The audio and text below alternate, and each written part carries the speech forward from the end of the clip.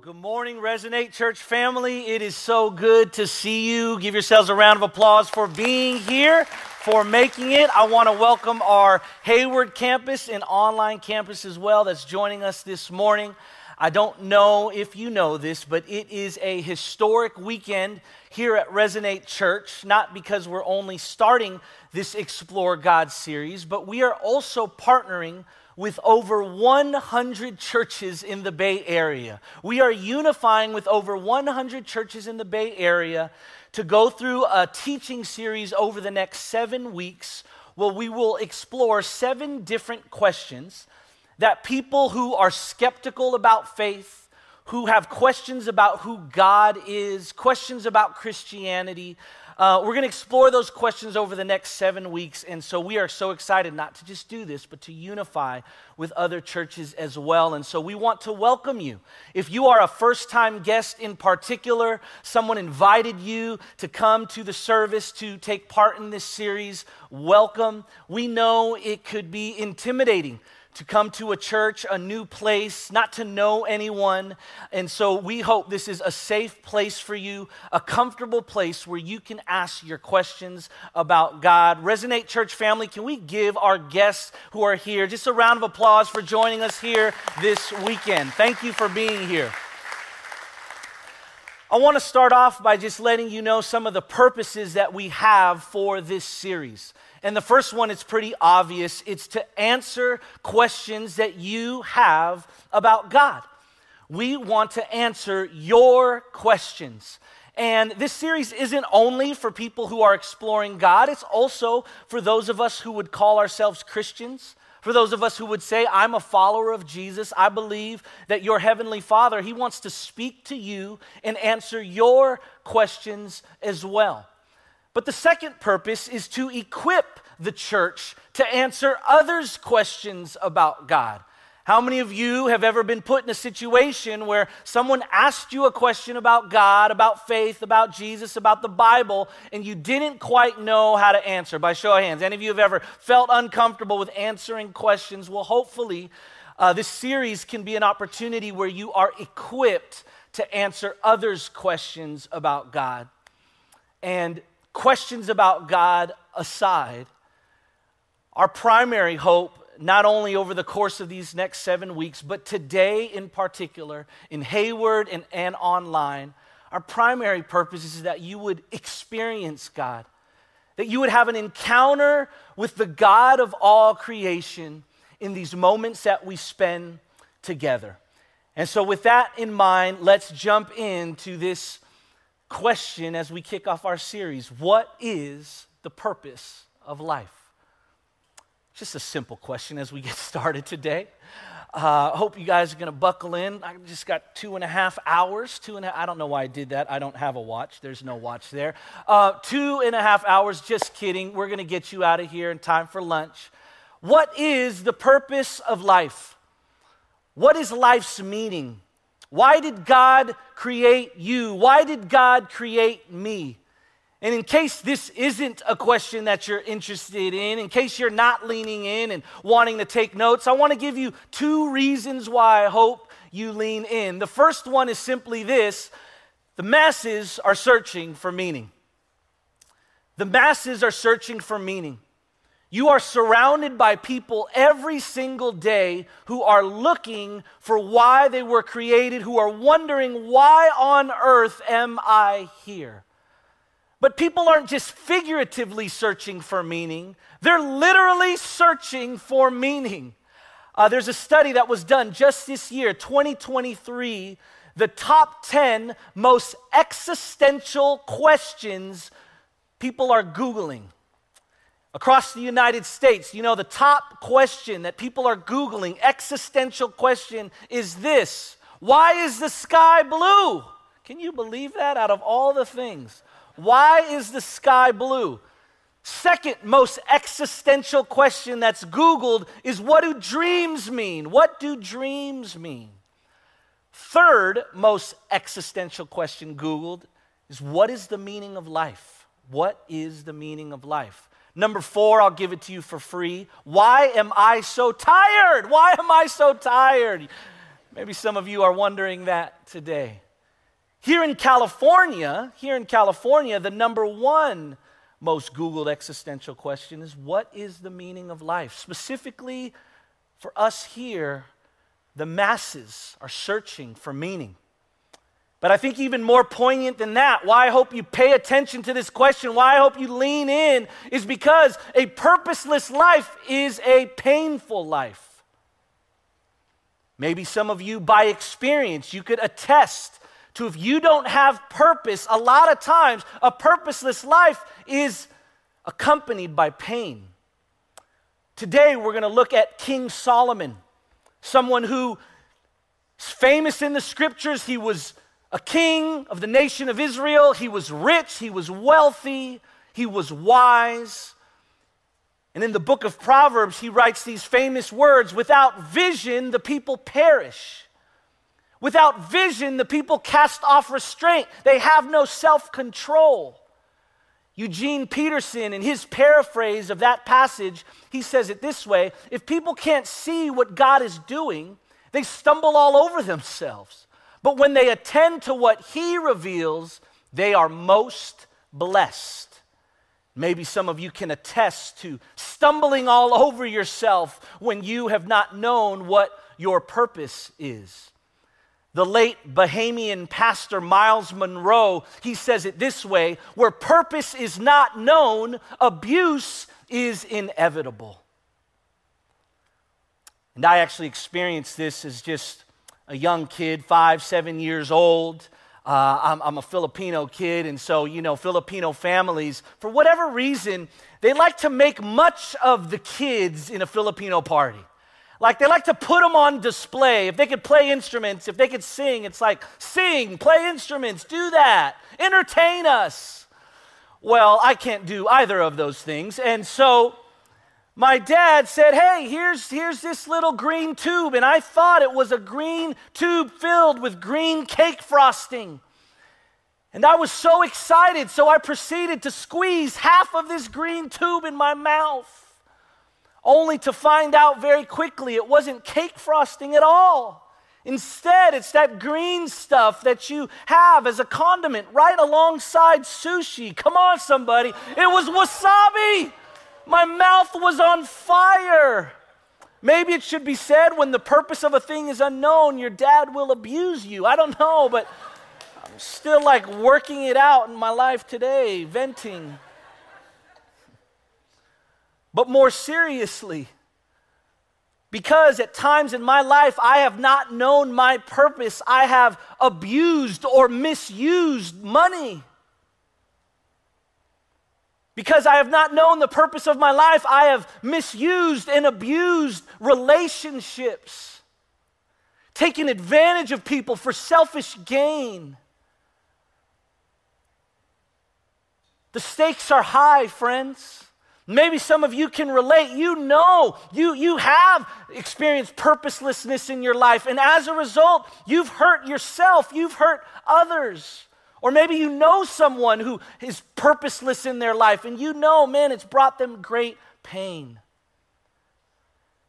And I'm so thankful that this question of the purpose of life, we're not left alone to figure out these answers. God, in His Word, speaks directly in to this tension. So at this time, I want to invite you to stand for the reading of God's Word this morning. And if you're brand new and you're a guest with us, we stand for the reading of God's Word because we honor God's Word. We have reverence for God's Word. The words that I'm going to say are man's words. They're my own words. They're not perfect. They're not holy, but God's words are. And this is what Paul writes to the early church at Rome. He says, "Oh, the depth of the riches and wisdom and knowledge of God. How unsearchable are His judgments and how inscrutable His ways. For who has known the mind of the Lord, or who has been His counselor, or who has given a gift to Him that He might be repaid? For Him, or from Him, and through Him, and to Him are all things. To Him be glory forever. Amen." This is the word of the Lord for this great Sunday morning. You guys can go ahead and have a seat. to make our way through this question of what is the purpose of life, I've prepared an outline for us to follow along. Today we're going to talk about the hollowness of getting. We're going to talk about the shallowness of giving. And then we're going to end talking about the fullness of glorifying. The hollowness of getting, the shallowness of giving, and the fullness of glorifying. And you just got to know, I'm going to work through this outline and preach through the Bible today, not as some theologian who has multiple degrees. Multiple degrees, I don't even have one degree. Come on, somebody. I am not someone who travels the country talking about the purposes of life. No, I am an ordinary, unschooled man that for over 40 years I've been looking for my purpose. And by the grace of God, through these different means and experiences, I'm so thankful that today I stand here as someone who is living in the fullness of God's purpose for my life. And so, as we talk about first, the hollowness, it's hollowness. The hollowness, see, when you use these words, you just get all mixed up. The hollowness of getting and how hollow it could be. There's three things that Solomon talks about. King Solomon, rich, wise, had it all. He talks about a hollowness as it relates to getting wisdom. He talks about a hollowness as it relates to experiencing the pleasures of the world. And he talks about a hollowness as it relates to hard work and getting your dream job. And so I want to share his words with you because I think they are words that the human experience, even if you don't believe in the scriptures as being God's word, I think we can relate to the human experience. And so look at what he has to say about getting knowledge. So I set out to learn everything from wisdom to madness and folly. But I learned firsthand that pursuing all this is like chasing the wind. Pursuing wisdom, pursuing knowledge, multiple degrees, documentaries, YouTube, books aplenty. Come on, have you ever been there? Reading, understanding, students, you're going after knowledge, and there's always more to gain.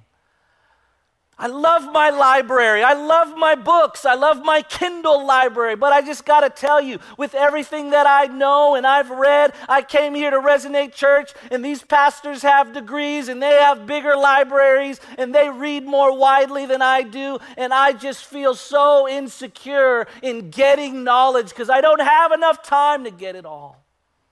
It's just not enough time. And so here's the point I want to make here. Obtaining vast wisdom leaves you unfulfilled. Leaves you unfulfilled. All right, let's put wisdom aside. Come on, it has to be about experiences, getting experiences and pleasures. Look what Solomon had to say about this. He says, I said to myself, come on, let's try pleasure then. If wisdom and knowledge isn't going to do it, let's try pleasure. Let's look for the good things in life, but I found that this too was meaningless. Solomon goes on to write, I had gardens and properties and relationships and concubines. I mean, this dude was wilding out. He had it all. He had it all. And what does he say at the end? It was meaningless. Here's the quick point I want to make here. Pursuing earthly pleasures leaves you unsatisfied. Any foodies in the room? Any foodies in Hayward? Like you love a good meal. Come on, somebody. Anybody? Anybody? Oh, yeah. I love a good meal. And we look forward to these experiences, and we Yelp them, and we get all set, and then we get that food, and we order it, and we eat it, and then we're full, and then what? A couple hours later, we want more. Where's the next restaurant? Where's the next food experience? Anybody like to vacation in here? You like to travel? Oh, but don't you just hate when you get back home? Vacation's over. And all that time you were thinking, surely, if I could just get to Paris. Surely, if I could just get to Marin. Come on, somebody. Surely. Some of us are a little low budget, right? Can't get to Paris. Just get me to Marin. Come on. That's going to fulfill the void in my heart. Then you get home and you unpack your bags and you're like, there has to be more to life than this. Come on, I love a nice pair of Air Jordan sneakers. Come on, somebody. But surely, there has to be more to life than obtaining and getting and gaining the pleasures of this world. So maybe, okay, if you just find your dream job, if I just get my dream job, well, look at what Solomon has to say about this. These are very disturbing words. But as I looked at everything I had worked so hard to accomplish, it was all so meaningless, like chasing the wind. There was nothing really worthwhile anywhere. That's depressing. He goes on to say, I came to hate all my hard work here on earth, for I must leave it to others. Everything I've earned. So I gave up in despair, questioning the value of all my hard work in this world. Some of you are thinking, if I could just get the job, surely. Look, I got to tell you, it's my dream job, Resonate Church, are you kidding me? But if I left it up to Resonate Church and this job to fulfill the deepest purposes of my life, Resonate Church could not hold up that burden. And some of you, by experience, you know it. Work will not do it. I sum it up this way. Experiencing meaningful work leaves you unhappy. Wisdom unfulfilled, pleasures unsatisfied, work unhappy. Jeez. But I want you to ask yourself, I don't just want to make points this morning. I want you to ask yourself, how have you personally experienced the letdown and the hollowness and insufficiency of getting? Has this been your experience? There has to be more to life than this.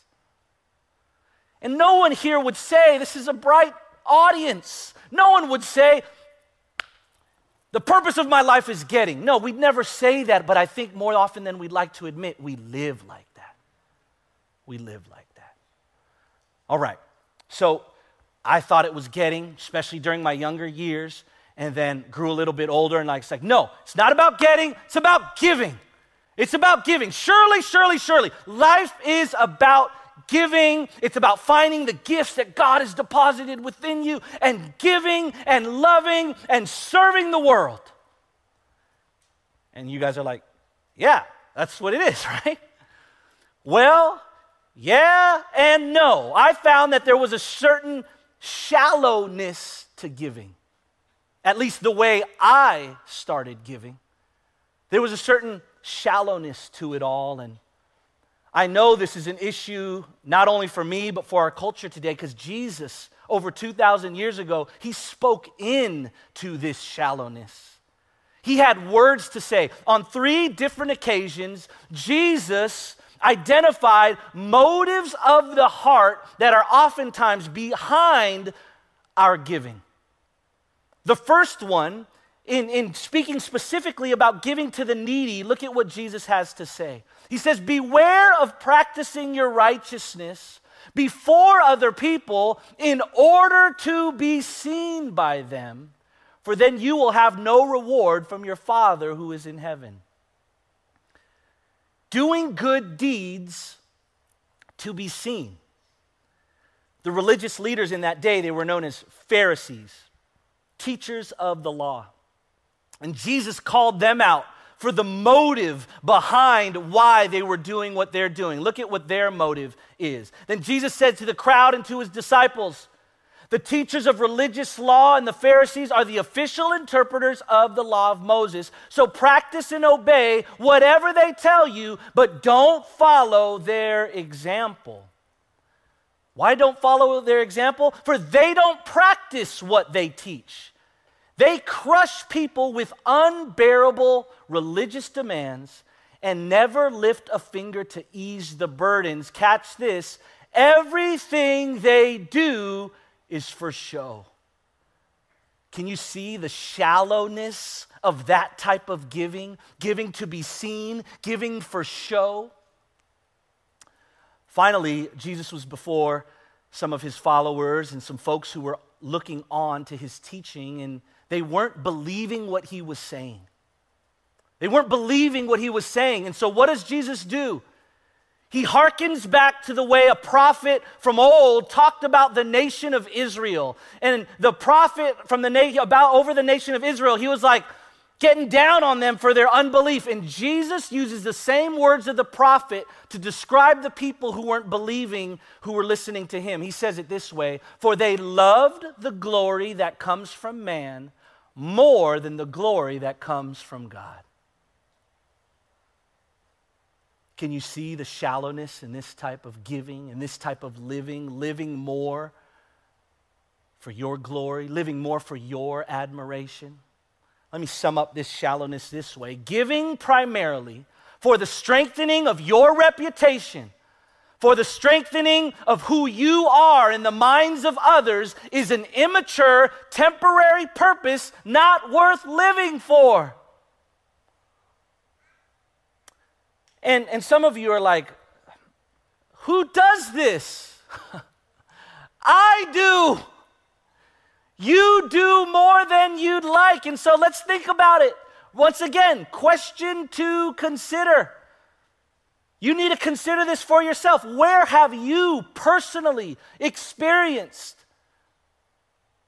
the hypocrisy and the insufficiency and the shallowness of this type of giving? Where has this been your experience? Come on, parents, when you've given to your kids and they don't appreciate it for you, you don't get any acknowledgement for it, doesn't it just have you rise up in your heart and your soul and there's some anger there? Come on, husbands, where the husbands at? Let me hear you, where the husbands? Woo! Woo, man, husbands are like, nah, man, don't call me out. Husband, remember that one time you did the dishes? Come on, somebody. Remember that one time you picked up your clothes and put them away after she washed them? Come on. That one time, and then she didn't say thank you, and she didn't say, oh, you're awesome, and you're like, see, that's why I'm not going to do this again. Some of you wives, come on, wives there in Hayward, come on. You've served, you've loved, you've sacrificed, and your husband and your kids, they don't acknowledge you. No affirmation. Your reputation isn't stronger because of it.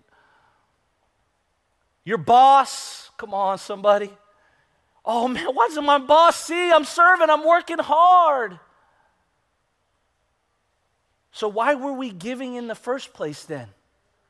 Serving around here at church, come on.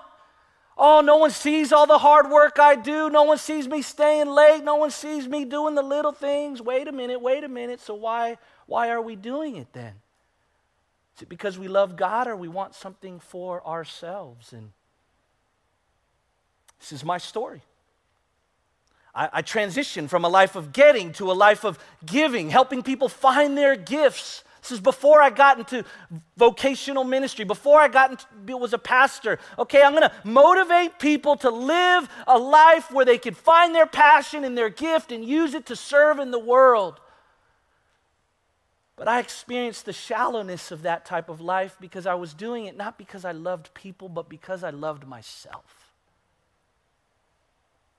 Because I wanted to be known as the guy who could help you find your life's purpose. So ugly to reflect upon my motivations in those seasons of my life. How can you connect with this shallowness of giving? How could you see that? And once again, I don't want to make points. You guys are going to forget points. How have you personally experienced? There has to be more to life than this. So what is it? If it's not getting, and if it's not giving, let's talk about now the fullness of glorifying. And I love this because there's nothing wrong with getting. God gives good gifts to his children. It's not bad to eat good food. It's not bad to go on vacations. It's not bad to have experiences and all these types of things. That's not bad. It's just, what are you doing it to the glory of? It's not bad to give. It's not bad to serve. It's not bad to identify your gifts and use them to serve others. But who are you doing it for the glory of?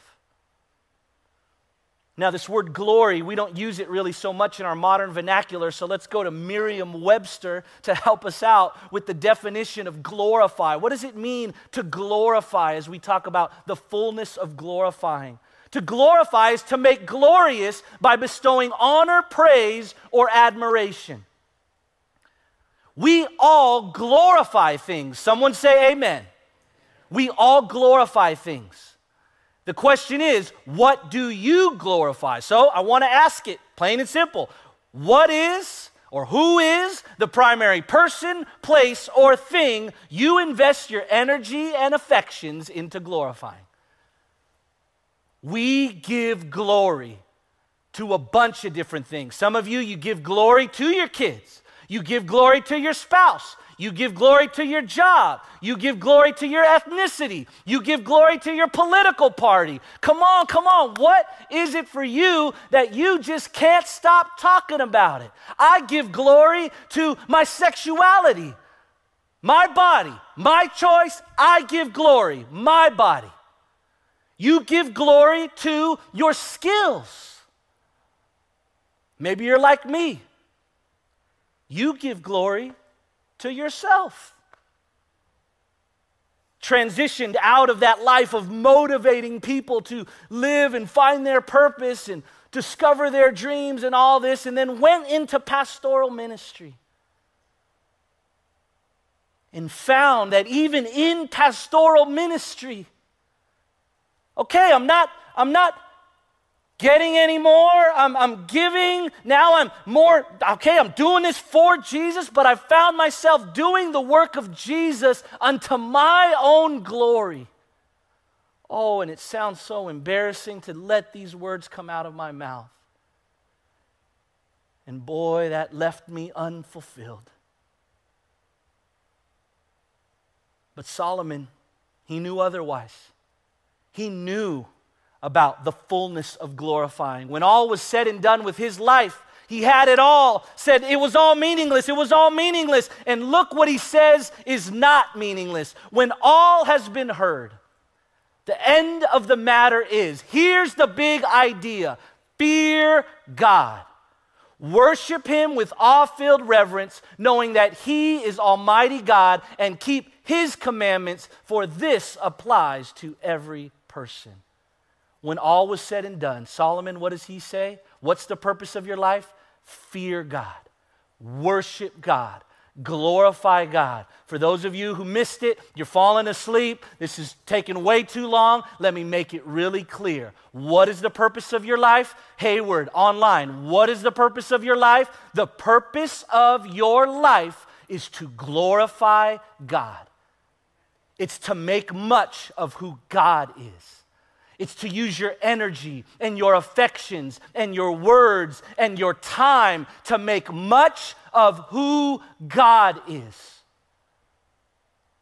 How are we doing with that purpose for our lives, friends? How are you doing with the purpose of glorifying God? And you might say at this point, why do I got to glorify God? What's wrong with glorifying myself? What's wrong with glorifying my friends and my family members and my ethnicity and my football team? What's wrong with glorifying the things of this world? Let me tell you what's wrong with glorifying those things. They don't last. They're temporary. The same writer, Solomon, he said it this way: God has put eternity in the hearts of man. You are hardwired for eternal things, friends. You are hardwired to worship an eternal God. And anytime you invest your life doing anything other than what you were hardwired to do, you malfunction. You experience a gap in between how you were created and what you were created to do and what you're actually doing. And oh, this was the story of my life. Why isn't this feeling right? Not only are we hardwired for it, let's go back to the text we read together, to the church at Rome. Oh, the depths of the riches and wisdom and knowledge of God. Why do we glorify God? Because he's the one who has all the wisdom and knowledge in the world. Instead of making the purpose of your life getting wisdom, we should spend the purpose of our life to glorify the one who created wisdom. We actually have the opportunity to create the one who created knowledge. Whoa. And instead, we're worshiping the knowledge instead of the creator of knowledge. Wow. Help us, Lord. How unsearchable are his judgments and how inscrutable his ways. What does that mean? That means that God's ways can't ever be questioned. Why? Because he's perfect in all of his ways. He's all-knowing. He's all-wise. See, he just doesn't know it all, but he knows how to apply wisdom perfectly into every situation. Oh man, I want to praise and serve and lift up my voice to a God who not only has all wisdom, but applies that wisdom perfectly in all of our lives at every time. How many of you would agree that's a God worth praising? Amen, amen. He goes on to say, for who has known the mind of the Lord, or who has been his counselor? Just so you know, that's a rhetorical question. Who counsels God? Someone say, nobody. Nobody gives advice to God. Who can repay him? Who can give him a gift to repay him? Someone say nobody. No, because he gave you the gift that you would give back to repay him. For from him and through him and to him are all things. Why do we glorify God? Because he's the one who created it all. He's the one, let there be light. He's the one who hung the stars and the moon and the galaxies in place. He's the one who's worthy of the words and the affirmation, not only because he created it all, but because he sustains it all. He not only knit you in your mother's womb, but he's the one who's sustaining the breath that you're taking right here, right now. Everyone breathe in. Breathe out. Yeah, turn to your neighbor and say, that's God. That's God. That ain't you. That's not your strength. That's not your swag. That's God. That's God saying, I am okaying another breath of life. This is why we glorify God. We don't glorify people who take breaths in and out. We glorify the one who gave us breath, who gives us life, who's holding up the stars, the moon, and the sky with his pinky finger. This is our God. Started it all. Sustains it all. When's the last time you had awe and wonder for the God of all creation? And then invested that awe and wonder glorifying him. Because I just got to tell you, when it stopped being about me and what I was getting and what I was getting from giving, and it started being more about the glory of God, oh, there was a fullness of joy. The old writers said it this way: the purpose of man, the end of man, is to glorify him and to enjoy him forever. See, in this glorifying, not only does he get all the glory, he get all the praise, but there is a joy unspeakable that awaits you when you live your life to the glory of God.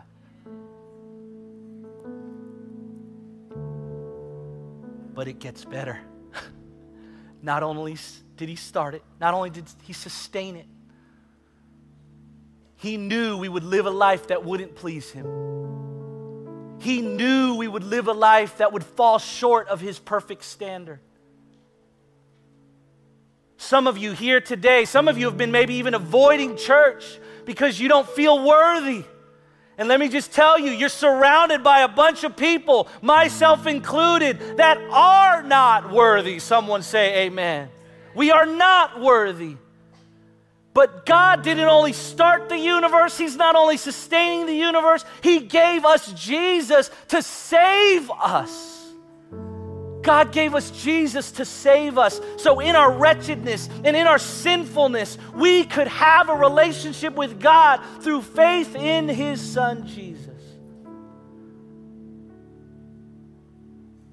God doesn't just give you a purpose.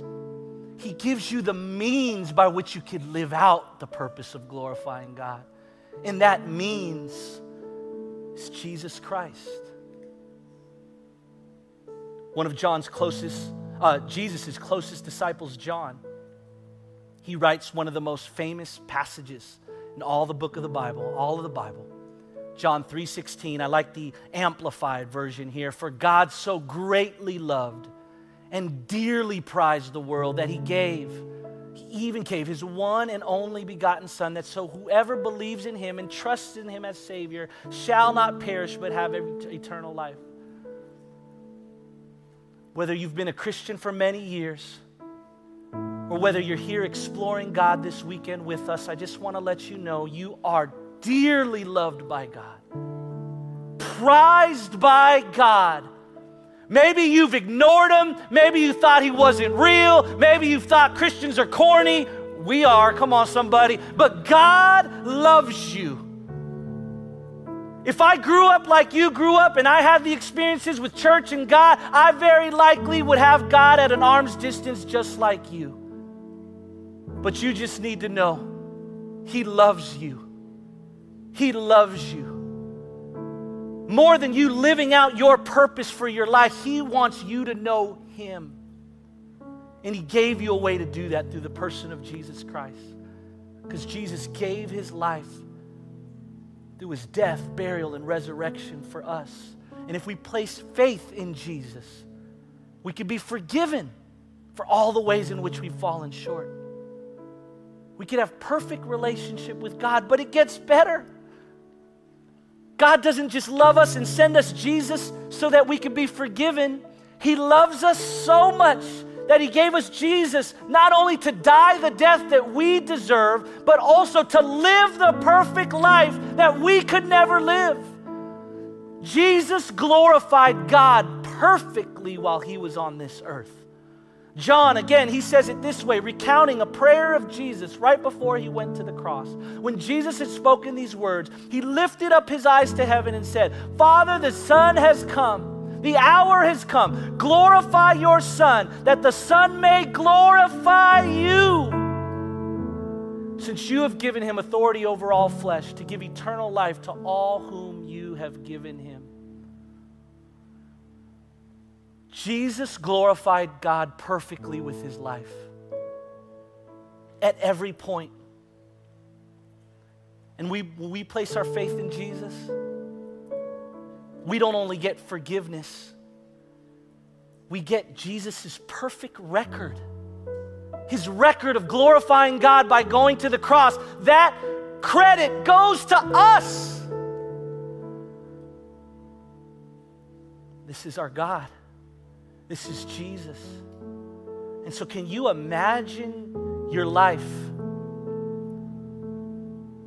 glorifying God out of the overflow of knowing that Jesus glorified God on your behalf and that's been credited to you? That your relationship to God isn't based on whether you glorify him and fulfill your purpose. Your relationship with God is based on Jesus' perfect ways of glorifying God. Jesus lived the life. Some of you, you missed it. Some of you need to enter into the joy of getting the credit for Jesus' life and living in the fullness of God's life through Jesus credited to us. And if you're here today and you want to experience the fullness of life, the purpose for which you're created, it's when you glorify God.